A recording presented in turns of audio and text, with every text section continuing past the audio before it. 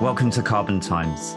As the global drive towards creating a more sustainable world for us all continues to gain pace, our goal is to create interesting content where we will speak to people from across all sectors on what can drive sustainability in everything that we do.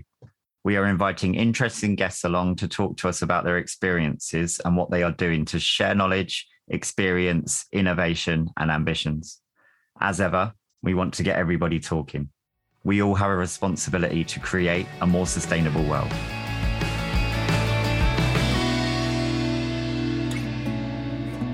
Now, many of us want to do what we can to slow the effects of climate change. And as a consumer, it means choosing products that are better for the environment. But do you know what you're buying does what it promises? Well, calls to stop so-called greenwashing are growing. This is now a Global North Greenwash Festival. This is greenwash gone mad. We're going to share the idea that greenwashing has got to stop.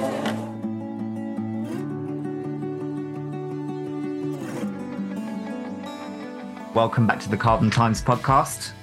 As ever, we've been searching around for interesting conversations so we can introduce you to interesting people that have a lot to say about the world of sustainability. So we're delighted today to be joined by Dan from Beagle Button. Beagle Button are a plugin for your browser, and reading directly from their website, they provide a browser extension that fetches planet-friendly alternatives. So the first question I have for you, Dan, is there's a very dog-heavy theme there. So is that conscious, and what was that initial thought about before we go into the company? Yeah, I think, thanks for having me. I think it was deliberate. I think sustainability is obviously arguably one of the defining issues of our time. And it can be very easy, I think, to get lost in climate anxiety and, not knowing what to do and the feeling of despair. And I think our approach has always been, can we try to make it fun? And, it's not that fun, really, realistically, but it's good to make it enjoyable, and let's have some fun while we try to do something positive and make it all part of making it accessible. It's making it enjoyable for people. And what we try to do is have a positive impact on people's lives. And I think we wanted to start by kind of going, well, what does our brand want to be? Mm-hmm. We want it to be bold. We want it to be fun. We want it to be accessible. I think there's a lot of stick reasons to make sustainable changes and to adopt sustainable policies and behaviors and products and practices. But can we add some carrot into that and make it fun and easy and enjoyable as well as convenient for people? And then we might have a bit more success. I think there's a joke about vegans, and I'm not vegan, but I have obviously a lot of respect for vegans, and I eat a lot of vegan food and use a lot of vegan alternatives. And the joke is, how do you know the vegan in the room? And it's so because they told you. And I think we sort of wanted to say, well, is there a softer way that we can do that and not be someone who's the butt of a joke, but be someone who's supportive and helpful? Excellent. That's a really nice way to package up, I think, what you do. So on that point, tell our listeners a little bit about Beagle Button, what you are and what you're doing to drive sustainability in all of our lives. So Beagle, we are trying to change how the world shops, and we're currently doing that through our Beagle Button browser extension. This story started, I suppose, in 2017. I made a New Year's resolution to reduce my consumption of single-use plastics. And I had no idea that this resolution was going to go on to have such a big role in my life, but I just thought this would be a good thing to try and cut back on. I was working at the time in a big city office. And in those days, I used to use the plastic cutlery for lunch that was available. And then I would go through the motions of washing the knife and fork and then putting them in the recycling bin. But I think in the back of my mind, I thought, I know enough about the world to know that this probably isn't how things work. And there was always a rumor in our office that they never actually recycled the recycling anyway, that they just threw it in with the rubbish. I did chase down that rumor and was assured it wasn't the case. I also went on an ill-fated campaign to try and move them over to mugs from disposable cups, which did not go anywhere, despite lots of emails from me. But when I visited the office a few years later, I was pleased to see that they did switch to reusable mugs. But what I also started doing alongside moving away from disposable plastics and carrying a camping fork, which would get a few funny looks in the office, was switching out all of the everyday items that I used for plastic-free zero-waste alternatives. So good examples would be a toothbrush or toothpaste, shower gel, shampoo, everyday products that do have essentially less disposable or equally disposable, but less impactful alternatives. So when going through this process was quite hard, and tracking down these products wasn't easy. So I think in the back of my mind at the time, and I always come back to bamboo toothbrushes, it probably won't be the first time I mention them today, there was this mountain of plastic toothbrushes that were all of the plastic toothbrushes I'd used up until that point. And I was something like 27, right? So I could just think of all of these toothbrushes I'd used since I was a baby and think that's terrifying. I don't want that, the impact I'm having on the planet, and that scales across all of the products that I've used. Okay, I don't want to add to that anymore. How can I stop adding to that? And what can I do to help other people to do the same thing ultimately? But in researching these bamboo toothbrushes, I would get 3,000 results on Amazon. And this was me just as a passive consumer wanting to do a good thing, completely overwhelmed by the number of choices that were available. And it was very difficult to unpick the genuinely sustainable from the greenwashing. And I remember digging into one of the brands in particular and being like, how is this? And obviously it said what I wanted it to say, which was 100% biodegradable. But I was trying to understand why. And then they were claiming that black bristles were 100% biodegradable because they were charcoal, which makes sense. Oh yeah, charcoal is probably biodegradable. But then how do you make bristles out of charcoal if, a piece of charcoal versus a toothbrush bristle? And so, and what I'm talking about is greenwashing, right? And so I then went through the process of finding these great sustainable alternatives and pulling them together for what was a subscription service that would help people do the same thing. So that led you, first of all, then to kind of take that idea and offer it out to, I suppose what you were trying to do was reach a lot of people quickly if you were providing a subscription type service? I think at the time I was working full time and found it very hard to keep these products in my life. No sooner would I find alternatives to everything than I'd run out. And so I thought someone must have made this easier, but nobody had. So I set up the subscription service to make it easier for people to adopt that lifestyle with less friction. And in setting that business up and building that subscription service out, I attended a plastic hackathon. That was an anti-plastic hackathon that was looking to tackle the plastic crisis in a number of different sectors, and found myself in a group with someone who is now my co-founder, or one of my co-founders, Tara Button. And we were both running green or eco-friendly businesses. And then we were sort of going, well, everybody will tell you that 73% of people, most people, will tell you that they want to make more sustainable choices. But we're not seeing that in terms of the traffic that we're getting or the people who are making these choices by, buying things on our respective websites. And at the time, we'd both, I think, been introduced to Honey and Pouch, both of which are browser extensions and that were making an impact on how people were shopping. Mm-hmm. So those are voucher-based coupon code browser extensions that when you go to checkout, they pop up and say, here's a discount code, would you like it? And what that does is it gives consumers the confidence that they're going to get the best possible price. And so they're more likely to check out. So consumers love it and retailers love it. Mm-hmm. And we were thinking that's a really powerful use of browser extensions and that sort of technology. What would that look like in the sustainability space? And how could we harness that to help people find and access these sustainable alternatives that we're selling through our websites, but actually not finding a huge amount of people that we would expect to see finding them? So what are the barriers that are blocking those people, and how can we use technology to address them? And we understand from our users that there are 4 primary reasons why people don't shop sustainably. The first is an obvious one, which is price. And alongside that, I think there's this assumption that at an increased price, there's a trade-off in quality, which just isn't the case, but it needs to be addressed. And the second one is greenwashing. People are concerned that they're being greenwashed. And so then they're unsure whether they can trust the credentials and what a brand is putting forward. And the other 2 are just that they may not know that these products even exist in the first place. And part of the fun of our job is finding these sustainable alternatives to as many products and services as you can imagine. And there are more and more every day. And then the final reason is that people struggle to adapt these into their everyday behaviors. A browser extension is really useful in the sense that once downloaded, it just sits in the background. So it's quite sticky. And then we're in the position of the user journey being that you download the Beagle button and then you proceed to shop as normal. We understand when you're shopping and then what the product is that you're looking at, and we're able to pop up and make an equivalent recommendation. So if you're looking at skinny jeans in black, we can pop up and say, here's a sustainable alternative in the same color and style. And we work like that across 90% of the UK retailers, the main retail websites, and with thousands of products.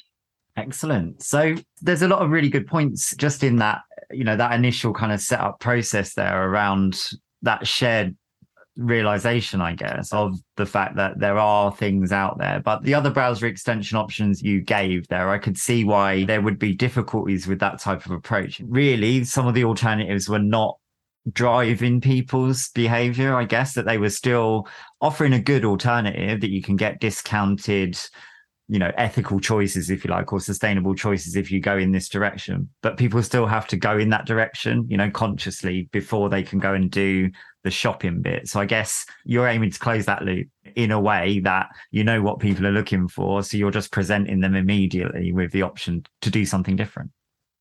Exactly. And I think if we keep making it difficult and adding barriers, then we're not going to convince more people to do it. And so we want to make it as easy and as seamless as possible for people so that we can encourage more people to try these products. And I think the best case scenario through a user using the Beagle button would be that they get a sustainable recommendation, or they get a recommendation for a sustainable product while they're shopping. They are already looking for something. So we're not saying buy more, we're just saying buy better. They click through and they go through to our brand partners, a product that we verified, that we vouch for, and then they order that product. It comes through their door, and that seamless digital experience that we've facilitated is matched by a really positive physical experience of the product itself, which will match their expectations in terms of packaging, but also should exceed their expectations in terms of quality. And then that user is going to have a really good experience with that product. They haven't been greenwashed, they've received a good product. And the next time they go to make a sustainable swap, they'll remember the experience they had and that it was positive and go, oh, actually, I will make that switch again. I will opt for the sustainable option, be that through one that we're delivering through Beagle or one that they're just looking at in their everyday lives on the internet or out in the shops. So hopefully by doing that, we can nudge more people towards more sustainable consumption and that lifestyle and accessing that mindset that you can buy better and it will last you longer and you'll have a great experience of a good product. So I just wanted to touch a little bit on your customer group, really. So what are you finding interesting or at least noticeable about the demographic so far? I think demographics are what you would expect in the sense that we are majority female and the age range is predominantly between 25 and 45. Mm-hmm. I think what we want to do is help make sustainable consumption mainstream, which would be balancing out, the gender profile a little bit and getting more and more people on that journey. There's an interesting way of, I suppose, chopping up the demographics, which is that 10% of people are dark green, right? They're already committed to sustainable choices and they are only going to go for the sustainable option. More and more people are light green, which if you put a sustainable choice in front of them, they'll take it. Mm-hmm. So for us, when we think about who we could reach, it's that 73% of people who, if presented with a sustainable choice, would take it. And that's who we want to get to, which is a much broader demographic. Which is, again, that's a really good challenge, I guess, to have as you're developing, strategically and, how you look at the market, etc. It makes you think in the right direction about that area of people that want to do what you want them to do. It's just facilitating that first step or that first move to them doing it.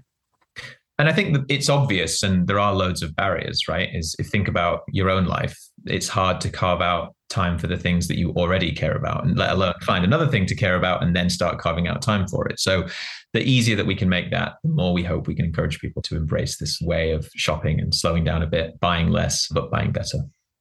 And from your customer base to date, what do people enjoy the most when you seek that feedback or when you get that feedback from people? Or I guess, it's digital, so you're bound to get some level of digital reviews somewhere or Google reviews. What's the kind of standout features in that feedback?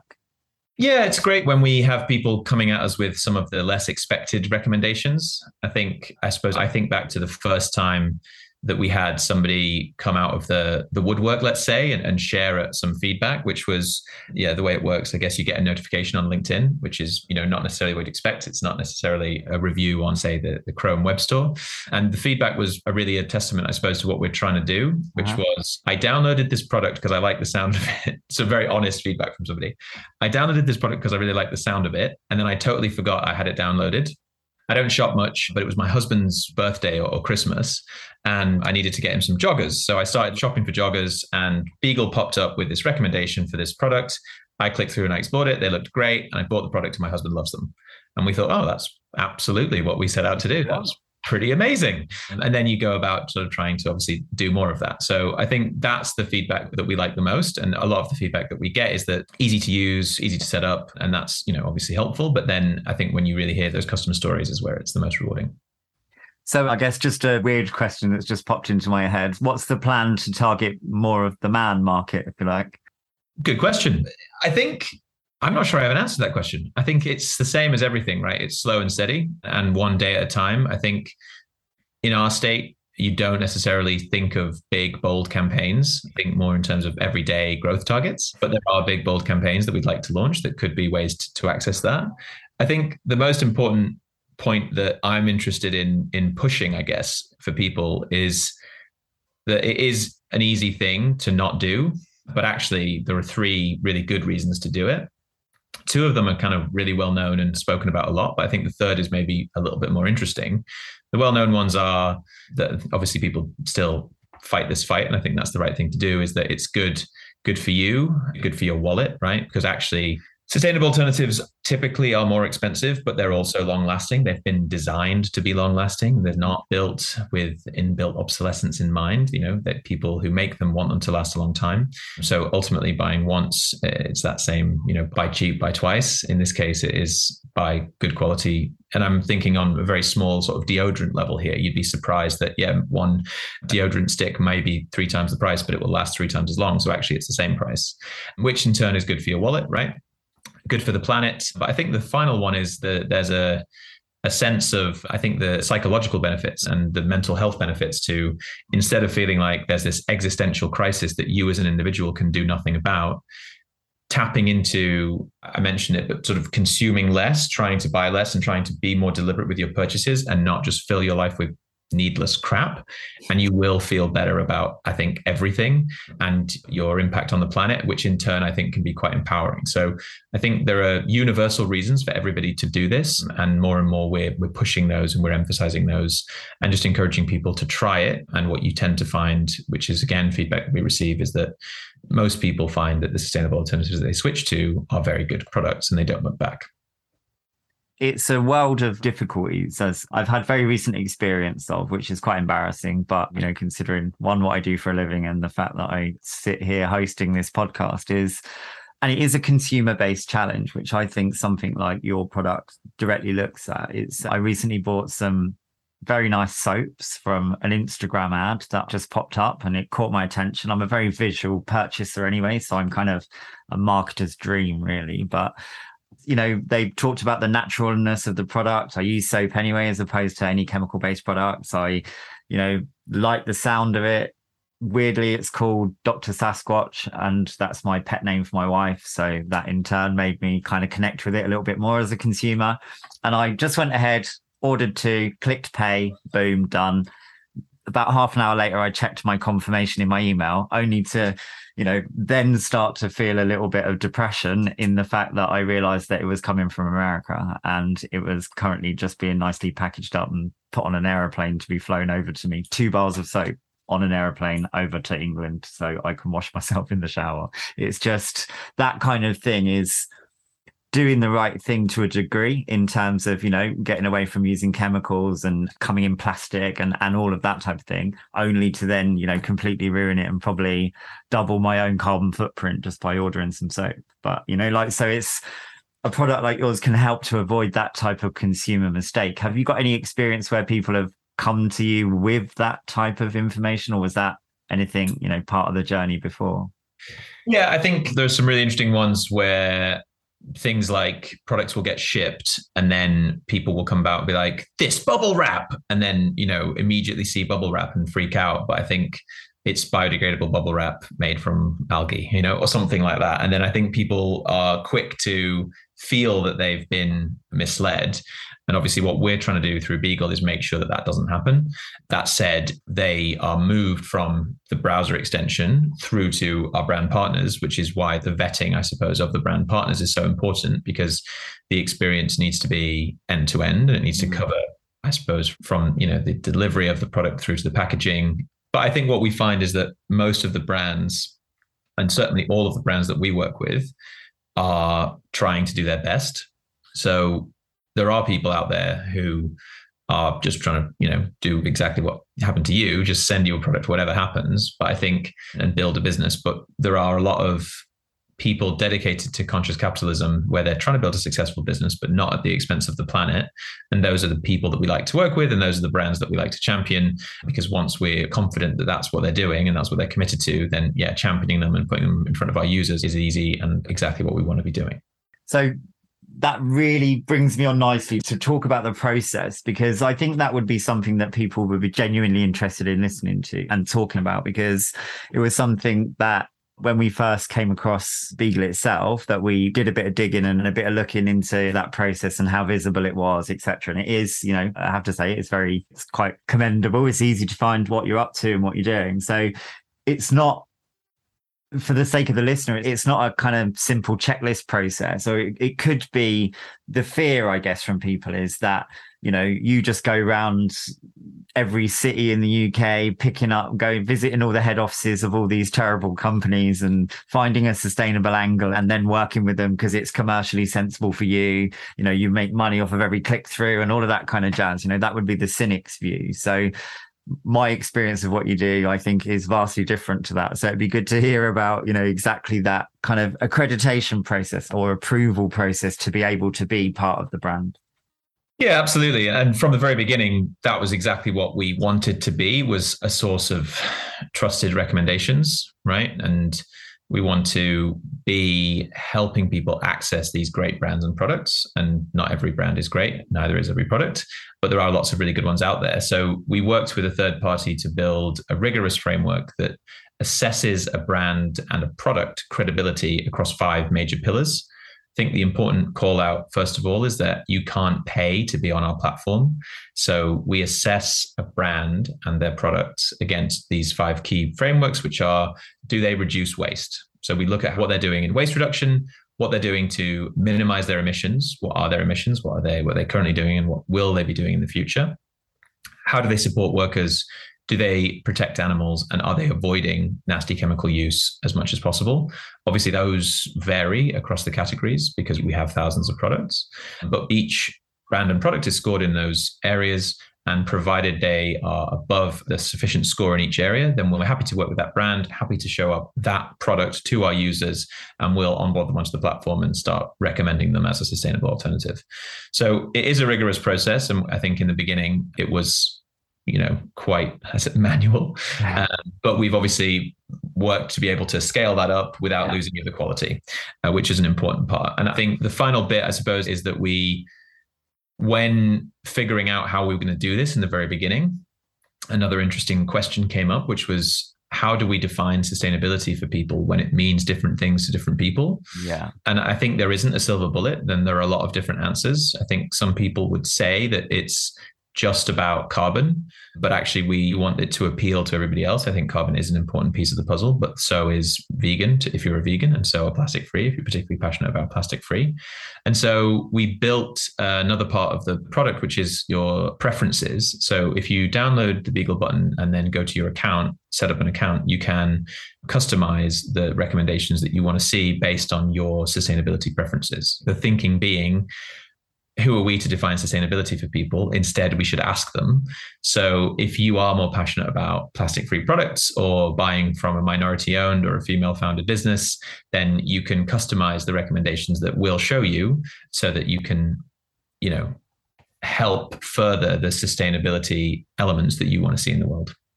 Brilliant. How are you finding companies' responses to what you're doing now? And are you finding either companies that you wouldn't expect looking in your direction, or, basically what's the response like? I'd imagine initially quite slow, or, you get your early adopters and those people that really, really want to sell the message or really want to be that alternative. And as you gain traction, you'll get more and more people thinking, oh, that's interesting. What's going on over here? So are you at that point yet where you'll get into, I guess, brands you didn't expect or don't want to see coming to you? Yeah, I think that there's an element of that. And we do have a backlog of brands that have applied to be on and that we've had to prioritize based on essentially business need? What are some of the gaps that we've got that we've identified in our database, and then plug them through? Well, first place to plug them would be, has anyone applied that is suitable for us to then assess? I think it is exactly what you said. I think at different stages, you get different responses. Early on, we are obviously, a claim versus certification are two very different things. And if you want to check, and I think that's a big part of what we do, is the first question you can ask is, okay, well, what's the brand claiming and what can they actually back up? If you're as a consumer and you're just casually looking, I would recommend do that. And if there's no certifications to back up the claims, then you should look elsewhere. And so we look at how good a brand claims to be and then how good they actually are. I think when we were a lot smaller and we're getting going, we wanted to work a lot more closely with the certifications, because ultimately we champion all of the brands that are on, that have their certification. And then, you got a lot more like, well, come back when you're a little bit older and wiser. And hopefully, we will continue those conversations. But now it's sort of a question of when we have time as opposed to, when they have time, which I also get. I think the people who, I suppose the brands that we end up working the closest with are the brands whose interests overlap the most with us, in the sense that they want to get out there. They're looking to access those users that we've got on the platform, and they're looking for more ways to get in front of more people. If you're older and much more well-established, it makes perfect sense that your priorities are elsewhere. And hopefully we will work with those brands in the future. Excellent. So the kind of ending part of my question there was, are you seeing anyone you don't want to see? Is that becoming a problem, or do you see that as a future perceptive problem maybe? I think if that problem, I wouldn't say that problem's happened yet, but I think that's probably because, to my previous point, really, we're very focused on the parts of getting the brands in that we need to get in to fill the gaps that we've got. So, we are onboarding brands, but it's selectively based on the gaps that we've got. So if someone obviously doesn't fit those criteria, then we sort of just leave them in the queue, essentially. I suppose longer term, what we'd like to be able to do would be to say to a brand that came to us and said, we want to work with you, we'd be able to explain to them exactly why we couldn't yet work together, and then help them on the journey to improve enough to be shown on the platform, right? Ultimately, that would be best case scenario. But at the moment, it's sort of which plate needs spinning more. That'd be a really great place to get to, though, wouldn't it? As an organization, the fact that, I don't know, in essence, to describe it in a very simplistic way, you're not quite good enough yet.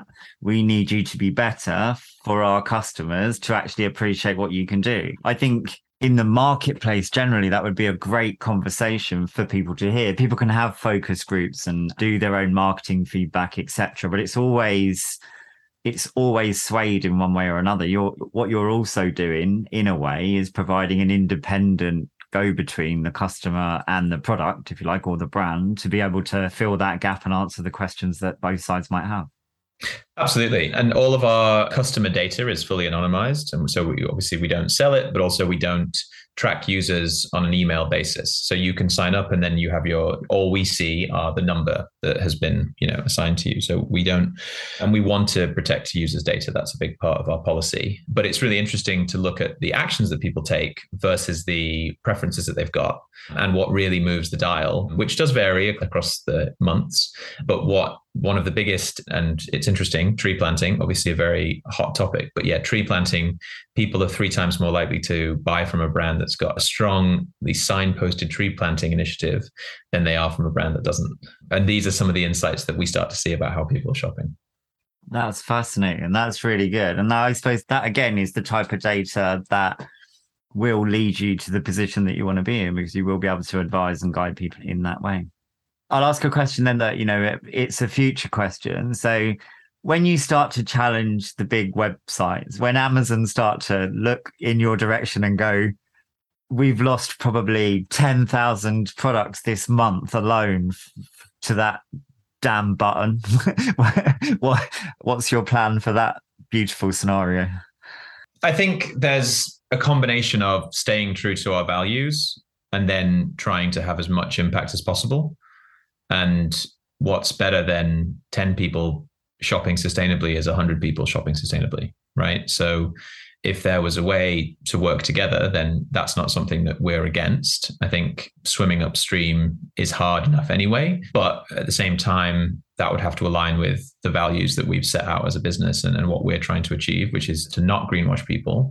And I think when I mentioned those criteria about protecting animals and also supporting workers, you can start to see how certain partnerships would be ruled out off the bat based off, the headlines that we see every day. So it's, putting those products on the platform. I think there's a lot of interesting reading about people buying sustainably and the Amazon Climate Pledge and what that does and how deep that needs to go, which I think also aligns to how much consumers care. And what we try to do is streamline that for them. So we'll do the research, which is painful, and then they don't need to worry about being greenwashed, which should make it easier. And then it's a question of, would they trust somebody like one of the big players to do that for them when we're committed, and what we're about and what we're trying to do is connect them to good products that they will love, which is a little bit different, I think, to what most of the major retailers are trying to do. It's a general mindset change, I guess, really, in that sense. But, things like what you're doing really is helping drive less consumerism, like you were saying, drive people towards better choices. But those better choices are leading to better quality products, because that kind of journey, I think, is really interesting, along the fact that for someone to be able to work with you and to work with the platform, they have to be able to demonstrate all the key aspects that you would want to see in a sustainable brand. If they've done all that, the product's going to be of high quality. You're not going to go through all them steps and come up with a rubbish product. Exactly. And it's interesting and there are some great examples throughout the history of products, right? Where they always talk about them with Crocs, where I suppose Crocs are a bit Marmite, but Crocs were originally, indestructible. And then they realized that nobody was buying another pair of Crocs. So we've got to lower the quality of this product, right? Which is absolute worst case scenario for us. What we would rather do is connect you to a pair of Crocs that you can have for the rest of your life if you're already shopping for Crocs. So the brands that we're working with, and, back to the preferences feature, you can use that feature to only find buy for life or lifetime guarantee products made by people who want you to buy a really good thing once that will last and that you'll enjoy and cherish. And it's a little bit confusing, but I think it's also easy to it's confusing to think about this cross category. But then at the same time, one of the things that I think is really important, and there's loads of people doing really good stuff with this in the circular economy, is the value of something once you've bought it. So, buying a shirt or buying a dress or buying, some clothing that sits in your wardrobe, it's not the end of that journey, that product's journey. You can use that a bit. And then if you decide you don't like it, you can move it on either through resale, which is obviously back again, it's good for your wallet, or you can give it away through something like Olio or give it to charity. And so just thinking a little bit differently about all of the products that are in your life, when as a consumer myself, when I'm looking at buying a coffee machine or a coffee grinder, right? Our last coffee grinder, the warranty expired. So okay, when what are we buying? I'm buying the one that's got the best rating and the longest guarantee, because I know that they've built it to last, which is what I'm looking for, Yeah, that's really interesting. So, and I think more and more, and, it's difficult because we are fickle and we're busy. And back to my earlier comments about having enough to care about already.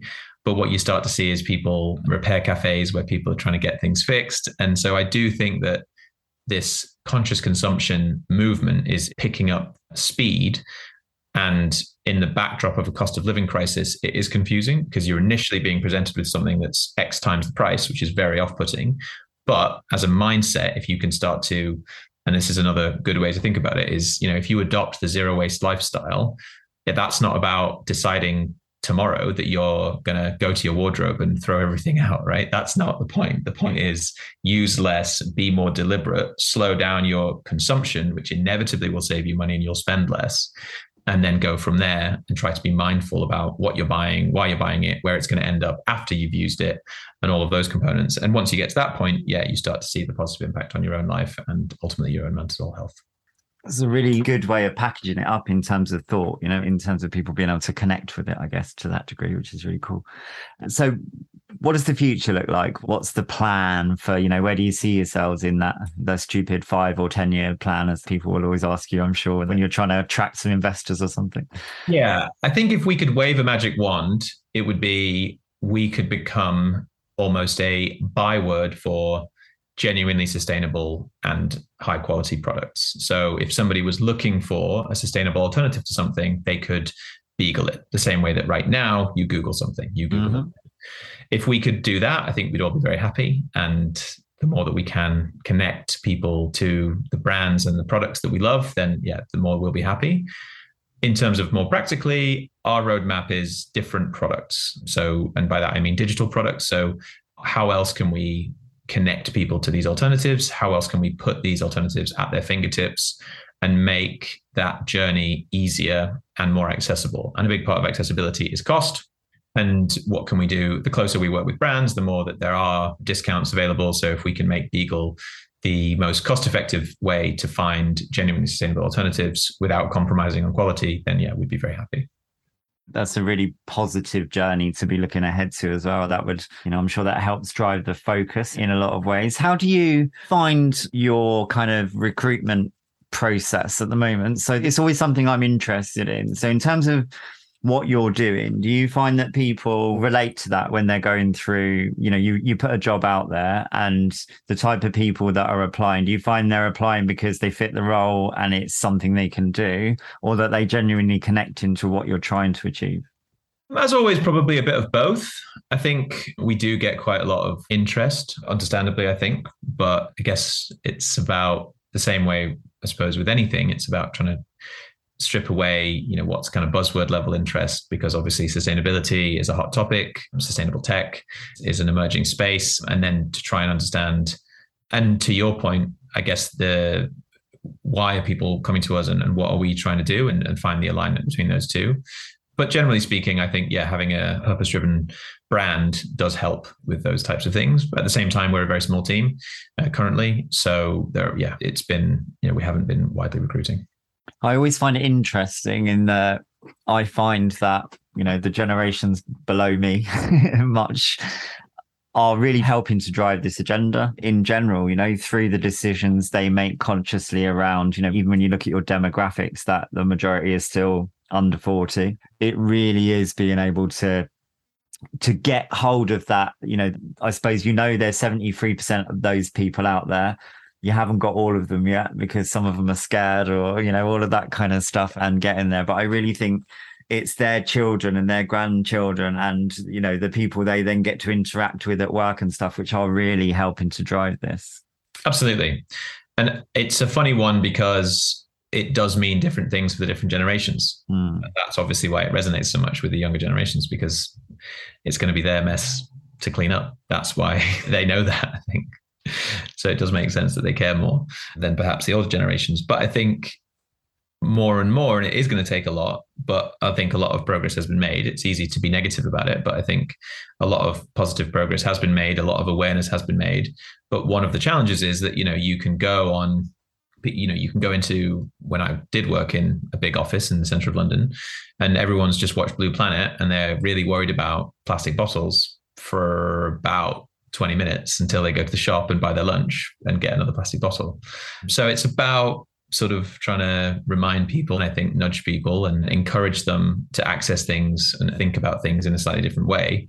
And it is a really obvious example once you're on the road to do this and to make these decisions. But I think, on a fundamental level, the plastic bottle example is just a complete waste of money. Water's free. Just carry a water bottle, right? You want to save money, just invest once in a reusable water bottle. And, I think probably because I was the cheapest student in the world, I was already kind of accessing a few of these things anyway, and secondhand clothes and stuff. But I think the perception of that this lifestyle is more expensive is one that I will completely agree that some of the upfront costs of the products is you can't argue with that, but overall it does save you money. So in the backdrop of a cost of living crisis, I would encourage anyone to try and see how they could make a few behavior changes. Indeed, that would be something that would, and I think people fail to connect to that message, and it is a really good message. It's more a slightly more premium upfront cost, which is going to get you a far better quality product that's going to last. Even going back to your toothbrush example, right back at the start of the podcast, where people will, you just get inundated with what you could initially perceive to be something that's quite good, but only takes a small amount of time to start to upset yourself with what you found. Absolutely. And, the worst case scenario for us would be that somebody thinks, oh, I should, make a change and buy a sustainable alternative. And then they get it and it's greenwashing piece of crap. And who would come back for another bite of that apple? Nobody, right? So yeah, exactly. Or they find out it's soap that's been flown over from America or something. And I think with that one, I would always it's not for you as someone who cares. It's not even worth losing any sleep over, right? It does happen and it's far too easy for it to happen. If you'd been using Beagle, maybe it wouldn't have happened. But it genuinely, as a genuine point, it does highlight a need for something like what you're doing, right? Especially for slightly stupid people like myself in that context, that will fall into that bubble of not really having what I would perceive as the time. It's lack of attention and a bit of laziness, in reality, but the general perception of time. And I will always say, oh, I did it because I was in a rush and I didn't have time and I was da-da-da-da-da. You're removing that barrier, and I think that's where this really, really stands out, that you're removing the difficulty that some people have in making sustainable choices. Absolutely. And I think a really important sentiment in around this comes from, this is a quote that is not mine, about the zero waste lifestyle, which the sort of zero waste lifestyle that people might see on Instagram or be familiar with is people taking it so seriously that they reduce all of their consumption to what they send to landfill, and only so they can fill a small jar with it over a year, right? They sort of that's what zero waste is. It's using as little as possible, sending as little as possible to landfill. But it doesn't mean we don't need 100 people in the world or 1,000 people in the world doing zero waste perfectly. What we need is everybody trying to practice a little bit of it imperfectly. For someone in your position who does care and has tried to do a good thing, I just wouldn't, beat yourself up or lose any sleep over it. It's one to learn from and to move on to the next one and the next sustainable swap. And maybe, talk about as well, because the more that you talk about it, the more that people will be aware of it. You could let the brand know, by the way, I'm all about what you're doing, but we're already done that. So hopefully it's all of these things, I think, are micro steps, and the more that we can take them. And again, to that accessibility point, it isn't about sort of do or die. It's about find a middle ground that you can work with and take one step at a time and make one change, hopefully be rewarded for it, but also feel empowered by it and keep moving forward from there. Couldn't agree more. So I'll just ask you the carbon profile ending question then, just to go from there. So if you had the opportunity to have lunch with our now brand new Prime Minister, what would you hope to be able to create in terms of influence at that lunch? So I'm an unashamed bamboo toothbrush enthusiast. So I think I'd go armed with a couple of gateway, zero waste, plastic-free, sustainable alternatives. And I would really try and sell our new Prime Minister on trying these products and getting them used and coming back and saying, tell me why you wouldn't switch to this product. Give it a chance, and I don't think you'll be disappointed. So I'd go in armed to the teeth with sustainable alternatives, looking to change some mindsets, hopefully. Get the Prime Minister using plastic-free deodorant would be a win for me. Excellent. Great stuff. All right. Well, thank you very much for joining us. I've really enjoyed the conversation. How do our listeners find out more about you? You can find out more at joinbeagle.com, and our browser extension is available to download for free. And once you've downloaded it, it'll sit back and do the hard work. So hopefully you don't have to. Well, personally, I would recommend that everybody gets out there and starts to beagle it, as you said earlier. Thank you very much. I hope so too. Great stuff. Thank you very much for joining us. Thank you for listening. We'll see you again next time on Carbon Times.